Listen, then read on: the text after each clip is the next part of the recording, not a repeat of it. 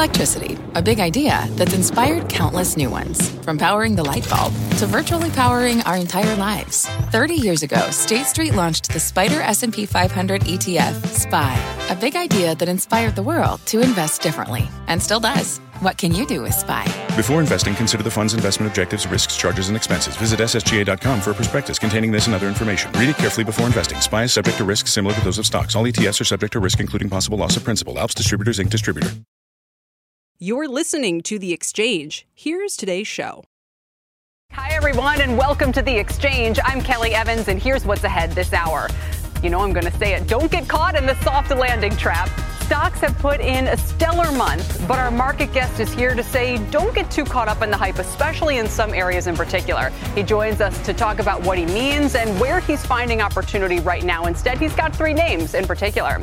Plus, one industry where AI has absolutely taken off is actually real estate. And there's one name uniquely positioned at the intersection of these two fields, and the CEO joins us ahead today with the stock up 20% in the past 2 months. And we're halfway through earnings season with some exciting names still on deck. We've got Bellwethers in tech, industrials, and a battleground consumer space all on deck for the morning. We'll tell you what to watch and how to position into those prints.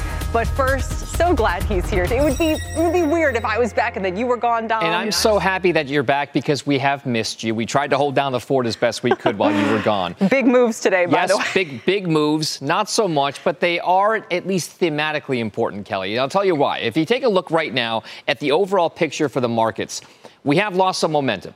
But to be fair, even at the highs of our session so far, we were just fractionally, and even maybe not even that, marginally to the upside overall. We are now just marginally to the downside, just about flat, maybe just slightly negative for the Dow Industrials, off about maybe 0.1%, 35,444. The S&P 4577 is your last trade there, off about 0.1%. And the Nasdaq Composite off a similar amount, just about 10 points to the downside, 14,306.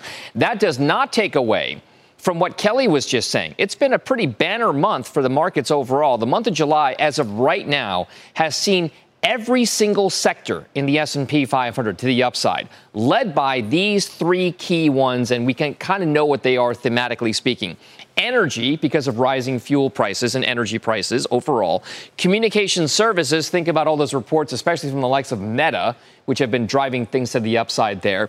And then financials, those bank earnings that really kicked off the earnings season, they were generally positive as well. Those three, your top performing sectors for the month of July so far. We'll see if that sticks around. But again, every single sector to the upside. Healthcare was the big laggard, only up about 0.5%.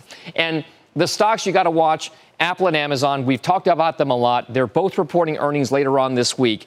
Amazon and Apple, over the course of this last year-to-date period, Amazon's up 58%, Apple about 51%. Apple is, by the way, near its record highs right now. Amazon's still a decent amount below those that we saw during the pandemic. But what's important here, if you look at these two stocks, they are going to drive a lot of the market narrative, Kelly. Why? Because roughly 11% of the entire S&P 500 is those two stocks alone. And it's even more so, Kelly. It's, call it around maybe 17% when it comes to the overall NASDAQ 100. So keep an eye on those names. Amazon, Apple. Later on this week, I'll send things back over. It will be a big week. Dom, thank you very much. And it's now consensus that we'll have a soft landing, if we have a landing at all. Is it consensus? Let's ask Steve Leisman. He's got all the details and our new CNBC Rapid Update. What do the numbers say, Steve? Well, first, I want to start off with a lesson in driving an airplane or flying an airplane. You can't land, Kelly, if you don't slow down.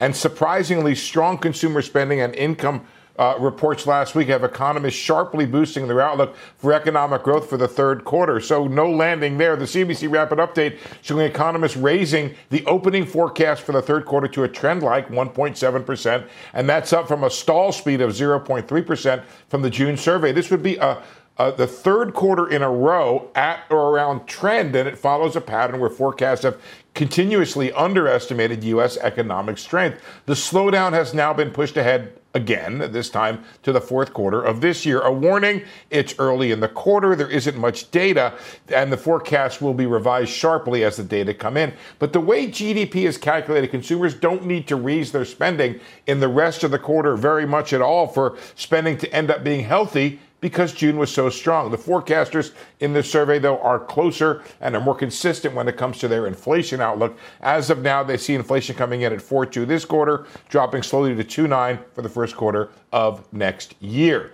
One result of declining inflation, year-over-year growth in real disposable income or disposable personal income now above pre-pandemic levels. So consumers should have the ability, Kelly, to continue spending, despite, of course, some challenges ahead. Yep, and that's where it was interesting to hear, various comments, especially from Ira Robbins over at Valley. Peter Bookvar was highlighting that this morning, but he's talking a lot about how different loan demand is now than it was before, and it's not that strong, So we'll spin this out 6 months, and I still think we could have a bigger impact to the economy than we can sort of expect to see right now. I think that's possible.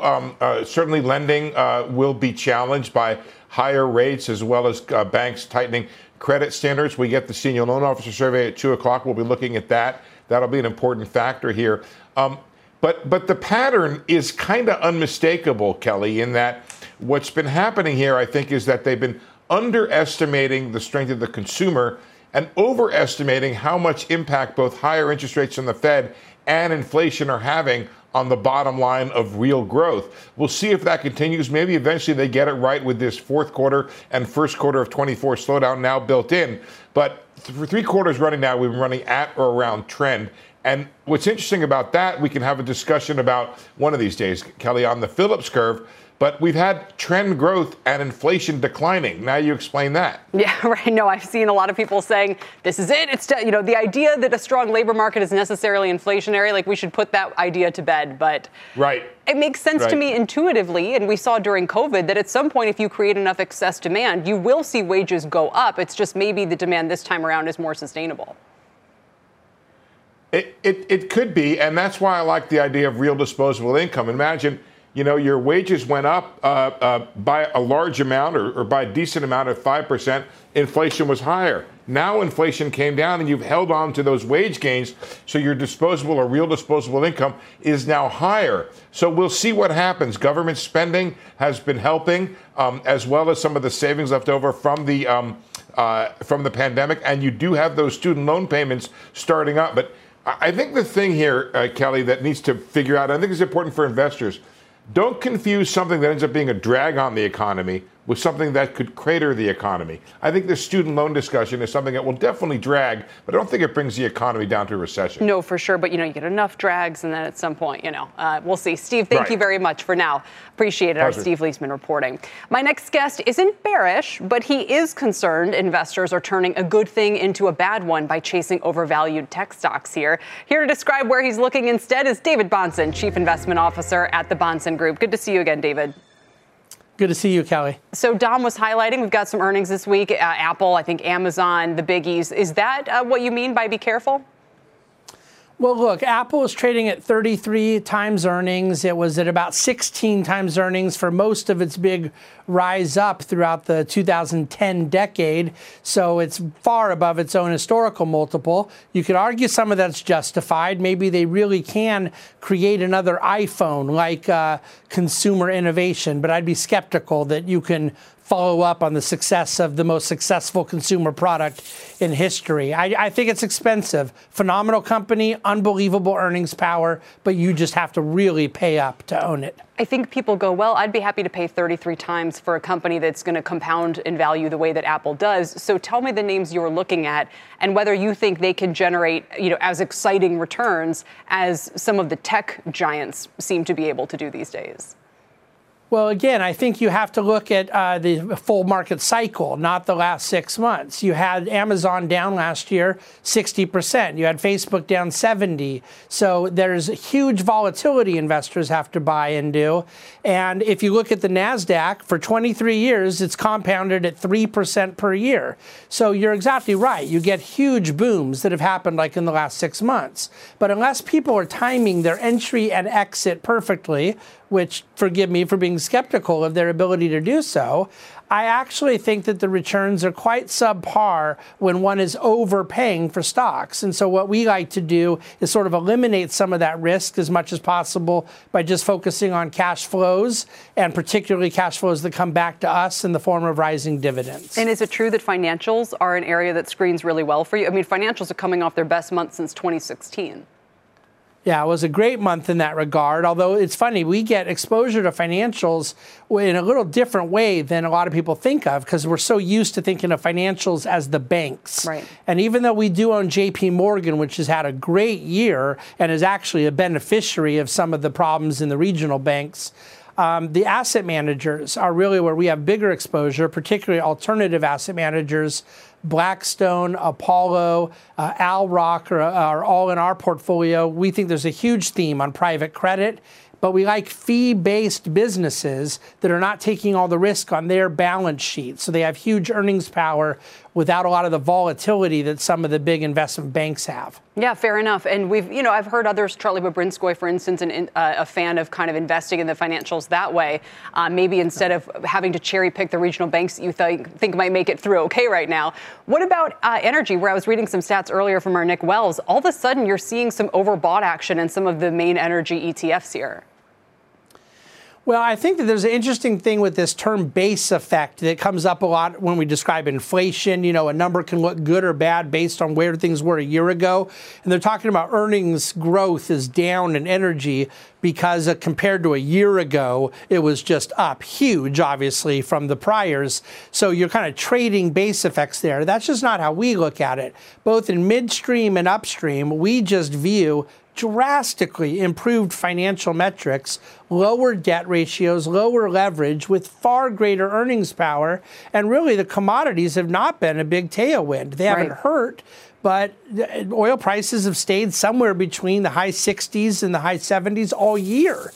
And it's not a commodity story. You have great earnings power. We particularly love midstream because we're just underbuilt for that infrastructure, for pipelines, for LNG export terminals. And we love the ability to get these cash flows that grow year over year. And I mean double-digit growth in dividend. And I didn't realize, because I was off last week, but WTI is back above 81. So that's quite a move it's been making, really, in the past just 7 to 10 days. We're about to talk real estate. Before we do, I want to hit your play on this, which is a little unexpected.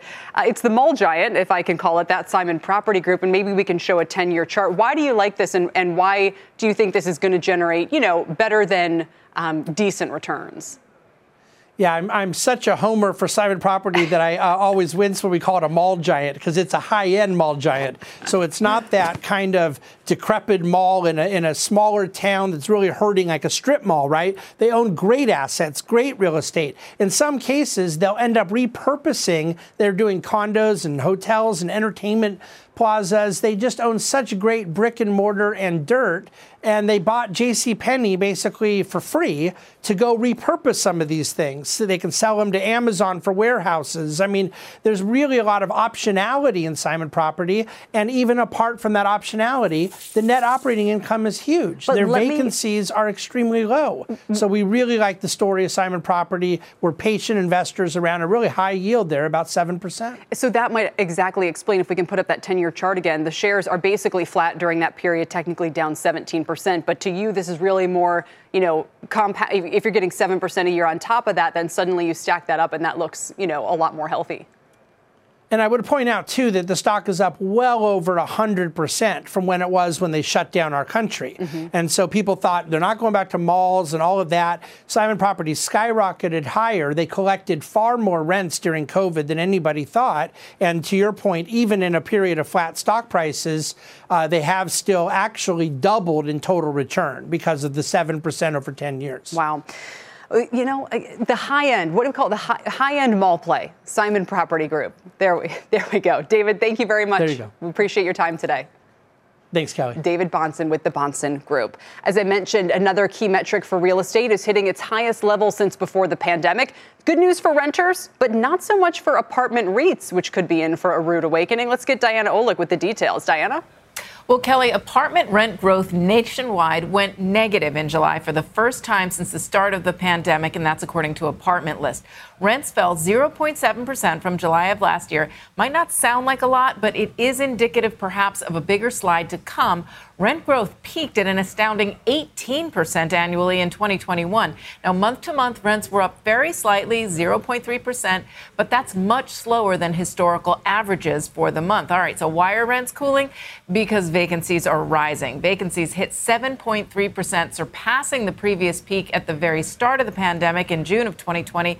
We've been warning about new supply coming on, and here it is. There are currently a record number of apartment units under construction and being finished. So let's talk about the REITs that will react to all of this. Names like Avalon Bay, which is set to report earnings later today, Equity Residential, and Camden Properties. Apartment REITs have been among the best REIT performers as other sectors were hit hard by higher interest rates. They may start to feel some pressure, though. Equity Residential reported last week with CEO Mark Perrell saying the supply picture in the coastal markets where they operate is still favorable. Demand, he said, it's steady, and they are mitigating delinquencies in Southern California. But again, with all this supply coming on nationwide, it's a big question mark. Kelly? No, and it's a great point. There's kind of two sides to the coin, those who benefit and those who won't. Diana, thanks very much. We appreciate it. Coming up, Molson-Coors isn't usually a big earnings name, but with signs that Bud Light has permanently lost market share, its report will be watched a lot more closely than usual. That plus a preview of Caterpillar and Uber, which report in the morning. That's coming up in Earnings Exchange. Plus factory activity in China slowing for a fourth straight month. So why are Chinese stocks rallying? The iShares MSCI China ETF coming off its best week since January, up 9%. We'll dig into it with the chief economist of the China Beige Book, Derek Scissors. The Exchange is back after this. What's on the horizon for financial markets? At PGIM, it's a question that over 1,400 investment professionals relentlessly research in pursuit of your long-term goals. Specialized across asset classes, but united in collaboration, our teams provide global and local expertise. Our investments shape tomorrow, today. Pursue your tomorrow with PGIM, a leading global asset manager. Support for this program is provided by Chevron. Demand for energy is projected to continue rising in the future. To help keep up, Chevron is increasing their U.S. oil and gas production, and they're innovating to help do it responsibly across their operations, including their Gulf of Mexico facilities, which are some of the world's lowest carbon intensity operations, helping supply energy that's affordable, reliable, and ever cleaner. That's energy in progress. Learn more at chevron.com/meeting demand.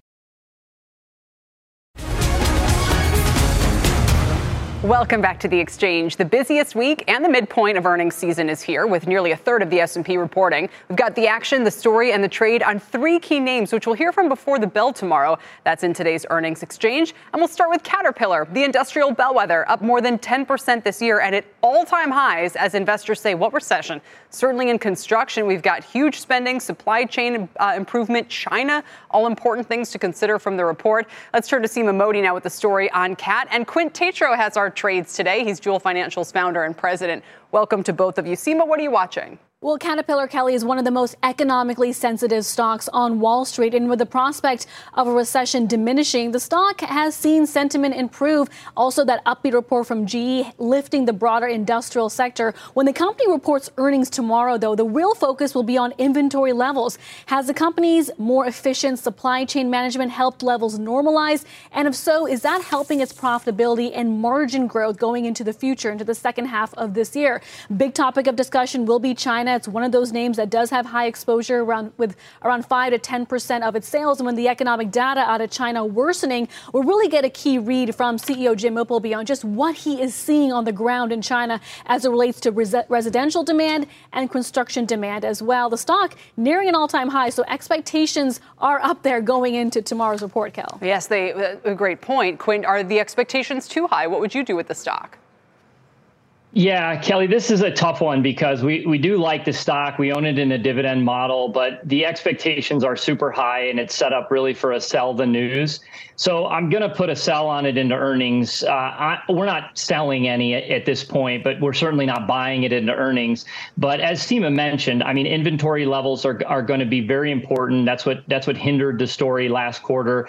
But also 75% of Caterpillar's business is non-residential and is going to be benefiting from both the infrastructure bill, the CHIPS Act, and the just tremendous amount of data storage building, warehouses, et cetera, that's transpiring here in the U.S. So we think the company is going to really have good things to say tomorrow, but I do think it's set up for a sell the news. Any pullback, whether it's specific to the stock or market related, though, I'd be a buyer of that pullback. All right, 263 up 7% in a month and really only about 10% on the year. We'll turn, Seema, thank you, to Uber now. That stock has doubled since Jan 1. Still, it's expected to report a loss of about a penny. But as it continues to push towards profitability, Oppenheimer says that could tip the company to be included in the S&P 500, always a catalyst. Remember when Tesla was included? Let's turn to Dom Chu with the story on Uber, Dom. All right, so Kelly, what we're looking for is the latest sign, perhaps, on what life in America looks like and will look like in a post-pandemic world. What I mean by that is a lot of things have changed in the wake of the pandemic. A lot of paradigms have shifted for things like office work,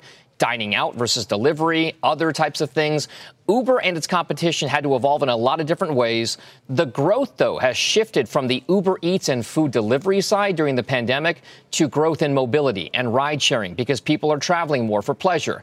And as things ramp up for travel and commuting as the summer winds down and more stringent return to office policies start taking hold this fall, this winter, any kind of commentary from Uber with regard to ridership trends will be interesting to see. And of course, any updates on legal matters tied to that more overarching question about whether drivers in whatever jurisdiction they're in are actually contractors or full-time employees. That's still playing out in key parts of this country as well. So there's a lot to watch for that are outside just those numbers, Kel. Sure, although the profitability issue, Quint, does make the stock look pretty expensive. You know, 164p, whatever you want to call it. I mean, this question about earnings and profitability really looms large. Yeah, I mean, it looks expensive based on the numbers they have right now, Kelly. But if all of a sudden you look forward and this company is expected to turn a dollar in earnings in the next year, assuming they can get there, all of a sudden we're not so expensive in relation to how fast they're growing. But as Dom mentioned, the number of rides is going to be key that we're looking for. We, like Uber, have liked it for really close to the lows. It's been one of our better trades since the bottom in 2022. But much like Caterpillar that, is up 65% off those 2022 lows, Uber's up 140% off of those 2022 lows. So chasing the momentum is difficult. So I'm not adding this name into the earnings report, and any market or stock specific decline I'd be adding. I think the stock goes a lot higher. We're just now getting back to where we were in that 2019, hyped IPO. The stock's only up a little bit from there. We think it goes basically back to new highs eventually over time through profitability and cash flow. But it's going to take time. We're a buyer of pullbacks here for sure. Yeah, that's a great point. Wasn't 45, I think, the IPO price? It's at 49 now. So it's been a long road to kind of get back here. A chance at a fresh start, if we will. Kind of like when halftime is scores back to 0-0. Dom, we turn back to you for some color on Molson-Coors, which also reports it's up 35% year to date. Coors and its Miller Lite brands have seen some growing market share from the Bud Light fallout. Still, and this is interesting, these shares are still more than half off their highs from all the way back in 2016. This is kind of macro, right, about just beer consumption. So the questions, Kelly, to your point around Molson-Coors are being framed even just today by what Dutch brewing giant Heineken just reported earlier over in Europe today. It cut its profit forecast on lower beer consumption trends and rising costs. Now, Heineken did try at one point to pass along some of those cost increases to distributors and ultimately consumers.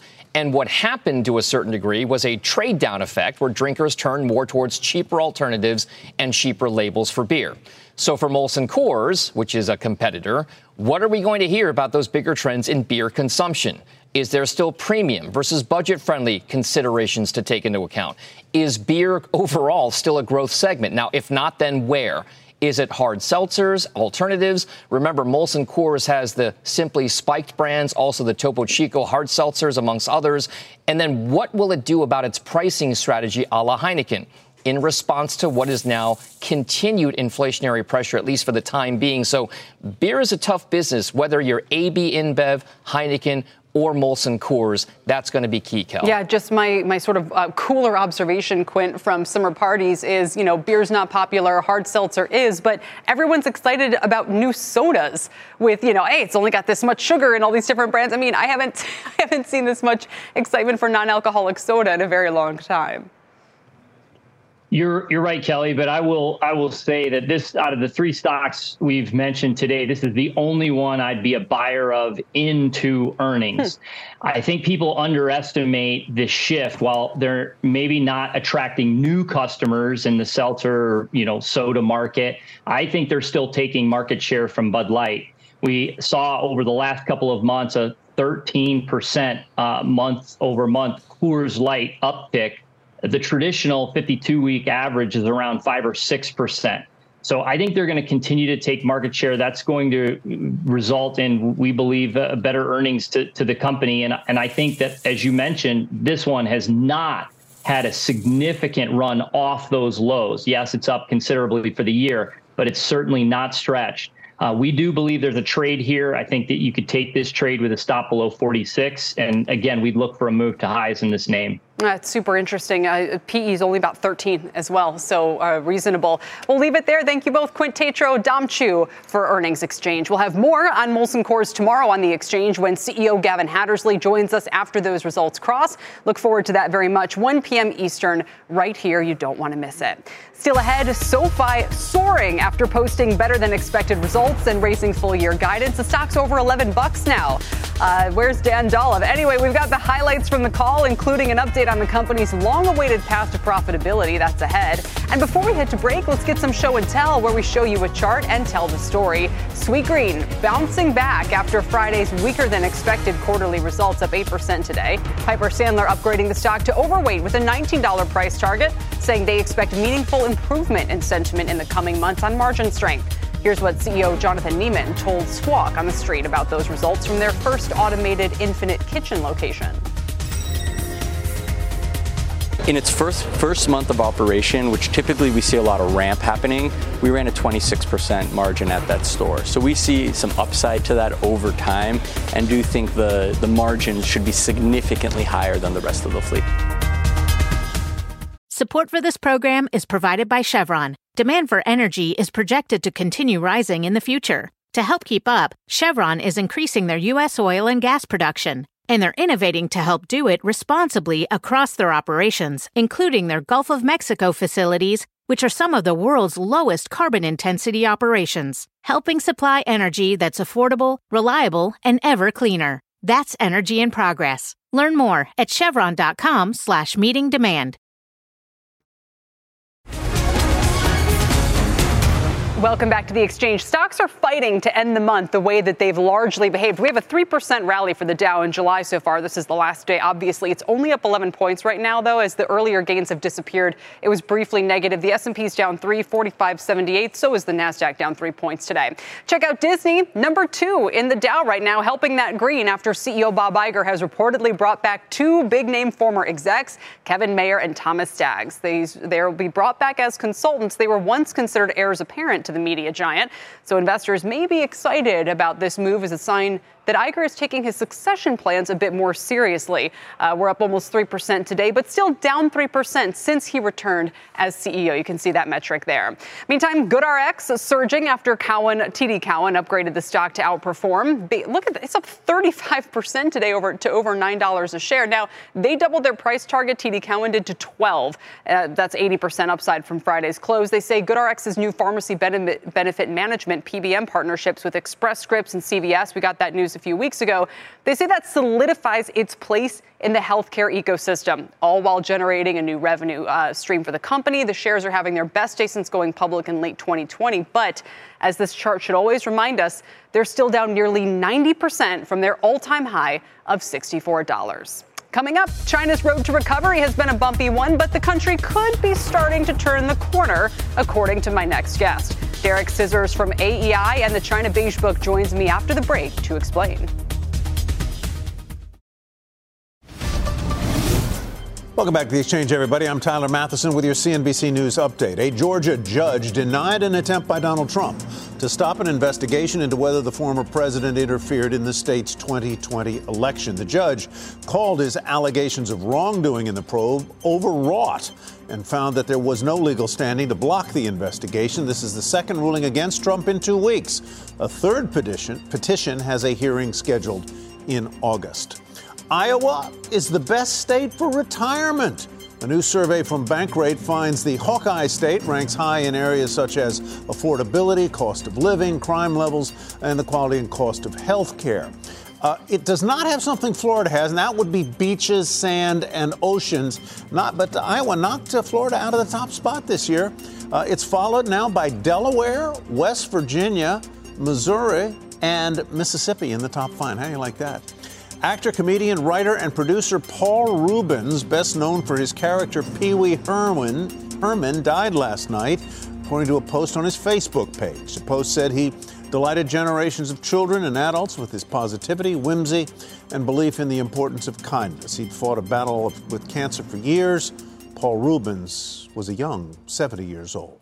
Kelly, back to you. Sorry to hear it. Tyler, thanks very much.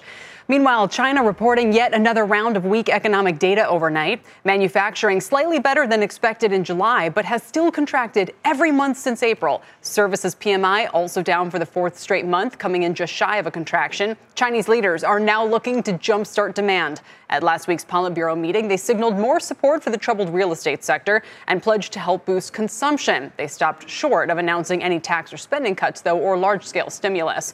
And my next guest says if China sticks with their old standby of construction spending, they'll only create a floor, and deflation could just be a matter of time. Here for more is Derek Scissors, Senior Fellow at the American Enterprise Institute. Derek, it's great to see you again. Welcome. Thank you. So just because earlier it sounded like maybe you were thinking China's turning a quarter here economically. Do you think that? I mean, I saw that the stocks were up like 9% last week. I think that there are signs of a possible improvement. I would not say it's turning a corner. The trend for the economy is worse in terms of, July looking worse than previous months. The signs of possible improvement for me are not stimulus. They're not more borrowing, more construction spending, things like that. They're the signals the government has been giving the private sector that it might let the private sector do more of what it wants to do. Now, those signals don't necessarily mean anything. It could be a fake out. It could be the government again saying, well, we still want you to do what we tell you to do, in which case they will amount to nothing. But that's the hope. The way the economy turns is that the government stops stamping on its own private sector. Although that it seems unlikely, doesn't it? I mean, maybe as a final act of desperation, but does anything say to you that that's a path they would really go? Or what would be the signs, let's put it this way, that they're going that route but calling it something else, maybe to make it more palatable or what have you? Well, I mean, as you mentioned, there's just a whole raft of measures. And usually with China, when they announce 15 measures, it means they don't have one that they think will work. But one of the things they've announced, buried in there, is asking the private sector, especially in technology, to give them case studies of how the private sector has helped the economy and helped society. And, that's a first. They haven't done that recently. And if they're convinced by that, they're not bound by it or anything, but if they're convinced by that, they might say, oh, we didn't know that. Why don't you guys do more of this? Now, again, I'm not guaranteeing this by any means, but it is a new development in, say, the last 5 years. Sure. And again, when we're looking at kind of those gradual signs of a turn and that kind of thing. So do you think stocks are right to be a little bit more excited here? Well, I mean, on the Chinese side, I just don't believe the Chinese stock market is ever right about anything. Its peak was in 2007. Wow. So people talking about, the great rise of China, that's not the way the Chinese stock market sees things. It's dominated by companies that don't honestly report earnings and so on. When you're talking about overseas stocks betting on China, it's really a matter of expectations. We had a lot of people calling for a China boom this year. That has clearly not happened. Now we have the economy weakening. They seem to be betting on a government response. Now, I think there's a chance of a government response. So if you think stocks are really beaten down, or China-exposed stocks are really beaten down, then I think it's a good bet. But I mean, nobody should be thinking, oh, yeah, the economy is going to turn for sure. Right. So that being the case, you have to wonder about the global impact. You know, when we debate recession odds here and we say, you know, well, if it were 2007 and China was entering the global market, I could be a lot more excited about the upside than in 2023, where we're just trying to figure out if they're going through Japanification. Right. There is a long-term problem here that only reform can address. So if you think there's major stimulus, meaning borrowing, coming, that can help you for a period of time, and then it ends, and now you're stuck with, well, what do we do now? That would be a very short-term bet on stocks or other sorts of assets. If you want a long-term bet on China, it has to come through reform. So the only thing that matters is the kind of releasing the hold on private sector signaling and steps that we've discussed. Right. So, you know, we kind of spin this forward 3 months, 6 months. We're still looking for maybe a big bang effect. Do you think we're ever going to get it? I mean, would there come a point of desperation in which the leadership says, OK, you know, we kind of see the numbers and where they're pointing and we have to pull out, you know, the bigger bazooka here? Well, I mean, I don't want to contradict myself, because I think there's a chance that they will turn to reform, but I don't think the chance is 50%. I think it's considerably lower than that. And there are other sorts of tools to me aren't going to work. You mentioned in the opening, construction spending. Young people don't even want those jobs. Right. They've already overbuilt a lot of their infrastructure. Another monetary stimulus. They're heavily in debt. The last monetary stimulus didn't work. So I don't think there's anything coming to the rescue in terms of traditional Chinese stimulus.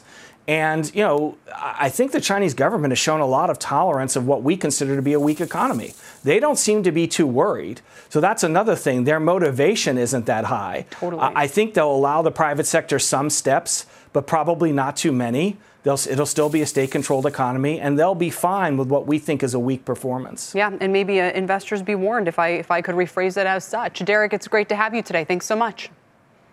Thank you. Derek Scissors from China Beige Book and AEI.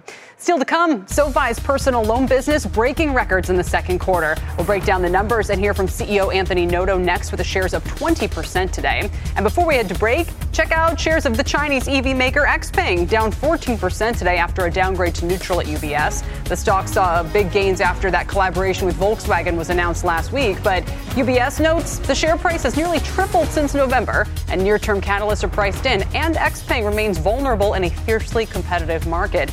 Another Chinese name to the downside today. The Exchange will be right back.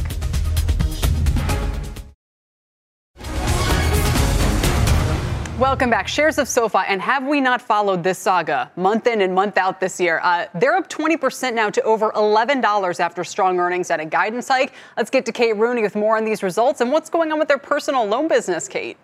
Hey, Kelly, really strong quarter for the lending side there. SoFi really put a lot of Wall Street's fears to rest in its second quarter results this morning. It laid out a pretty optimistic picture for the back half of this year. It saw really strong loan growth. Kelly, you just mentioned, beat on most major metrics, and executives raised full-year guidance as well. Loan originations grew 37%.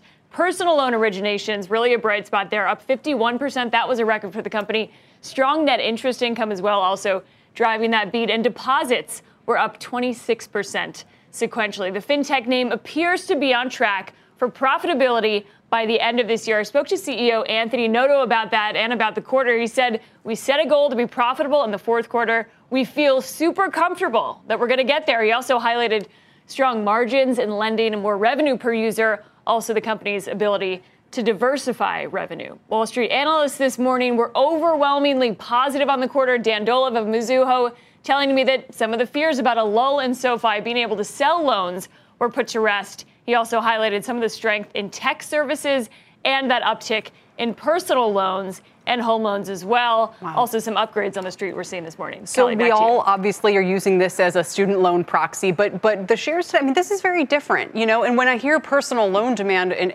was way up, I go, well, I mean, I guess that's good for them, but is that a good sign for the economy?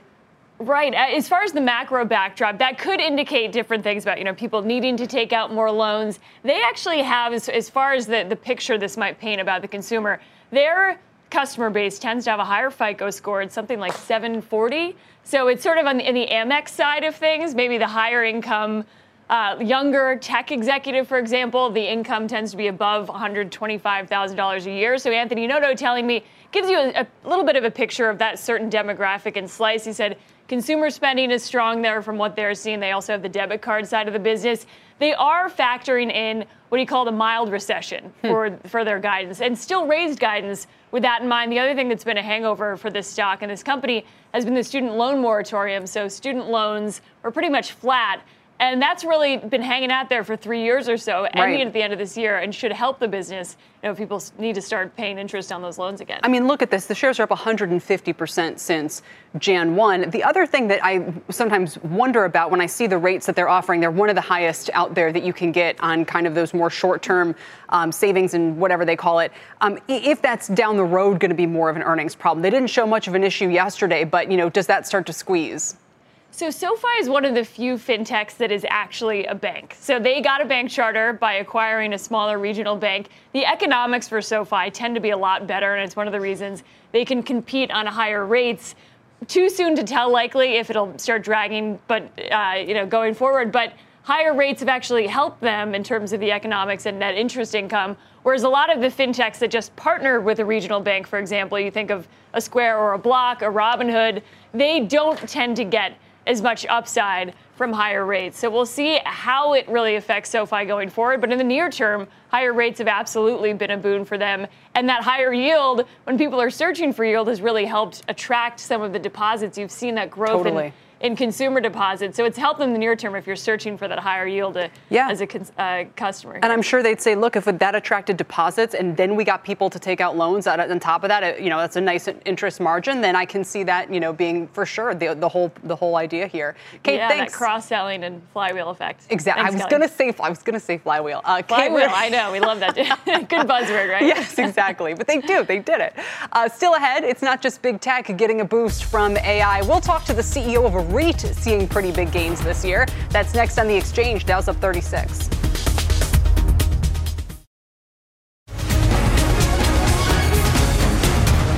Welcome back to The Exchange. When you invest in AI, the first thing that usually comes to mind are chip stocks and big cap tech, but there may be other ways to play this revolution. One company getting a big bounce this year is Digital Realty, up more than 20% since Jan 1. They operate more than 300 data centers worldwide, and they're cloud neutral. They've got Microsoft, Google, they use NVIDIA, among others. Here with me now, Andy Powers, the CEO of Digital Realty. Andy, it's great to have you here on set with me. Welcome. Thanks so much for having me.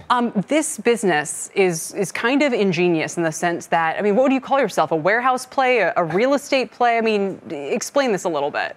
We build, own, and operate the physical infrastructure, the foundations for our customers, servers, and their data. Yeah. Supporting 5,000 customers across 6 continents on their digital transformations. Right. So basically, I'm going to really put it the way you guys probably don't want, but you've got giant data centers and that kind of thing filled with different customers who use different kinds of technology. And you're not a utility, but you're operating kind of just that model of, so how much of this, maintenance or anything like that really falls on you? So we're really focused on the physical infrastructure. So think about your typical commercial real estate on steroids for redundancy and connectivity. Our customers are putting their private workloads as well as the public cloud providers landing with us and having seamless connectivity amongst their data sets. So talk to me a little. So we talk about real estate, we talk about AI. What's the AI play here other than the fact that the more people are using artificial intelligence, the more computing power they need, thus the bigger warehouses, I assume, and the more bigger rent checks you collect? So we're in an industry that's been growing for a long time now. The company's almost 20 years old. We've had these called digital transformation waves of demand after demand. Cloud computing was the most recent and the largest. And AI is just hitting the scene right now. And I'd still say it's in its infancy. It's talking about new use cases that typically need higher power densities and cooling features, but a long runway for growth that we're helping support our customers on their digital transformation journeys. Sure. And the only problem with people watching is going, wow, that's a great way to put kind of the picks and shovels for the gold mine type thing is, well, the PE is over 100. People, you've had an amazing year and people have thought this through and realize you're sitting in a pretty nice position. How do you justify a multiple like that? Or what is the growth you foresee where people could say, yeah, I got in at whatever the price you're in now, and I was still able to look at how they compounded this over the years? So first off, we're in the real estate category. We are a REIT, the first data center REIT. So you typically look at FFO multiple or AFFO multiple that doesn't deduct depreciation because our assets are appreciating over time to normalize. We've made great strides this year on our customer value proposition. We've had great quarterly signings and second highest new logos just this past Thursday. We've been bolstering our capital sources, made great progress on that front as well.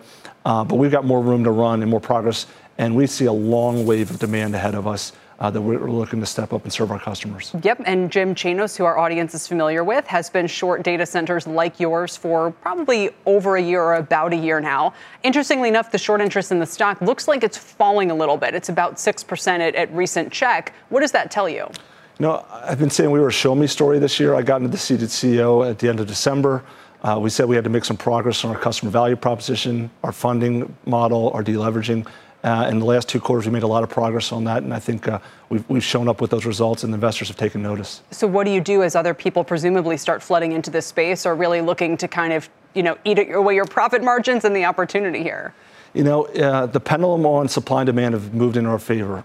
We've seen moratoriums, we've seen power constraints on transmission and generation, NIMBYism, and the kilowatts and megawatts are becoming more and more precious, and the cost of capital is no longer free. And we've build a large runway of growth for our customers. We bolster our capital base, and we think we're going to be able to continue to propel our growth with that backing. Does it get more expensive the hotter it gets outside? It does get a little hotter with the air conditioning units trying to cool the servers, but utilities are a pass-through in our business model to the end customers. And these are mission-critical needs for our customers. They can't just turn the data center off when you're hitting 100 degrees Fahrenheit. Give us an example of the range of customers you have.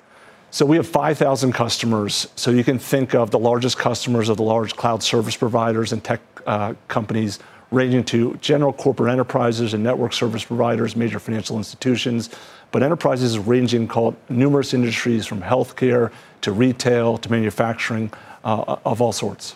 Do you think there's any danger of there being a bubble of excitement around AI? I mean, I know it benefits you in the long run. I know it's priced in now, but I mean, even for you, do you look at this and go like, okay, this hype cycle, the reality is going to be a lot kind of more nuanced to play out?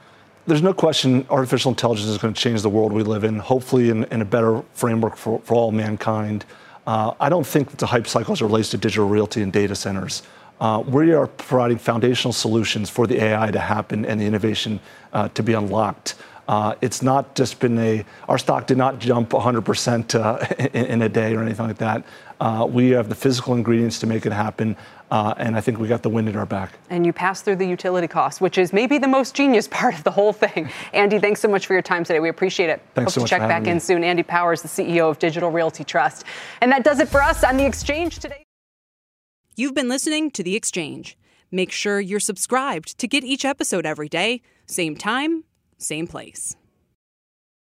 It's time to take your career to the next level. With over 150 graduate degree programs, the Catholic University of America, located in Washington, D.C., provides world-class academics with a student experience that educates the whole person, mind, body, and spirit. Whether your professional calling is in engineering, nursing, social work, or any of our other exceptional degree programs, encounter the best of everything that Catholic University has to offer and discover the best in yourself. Learn more today at catholic.edu/grad admissions.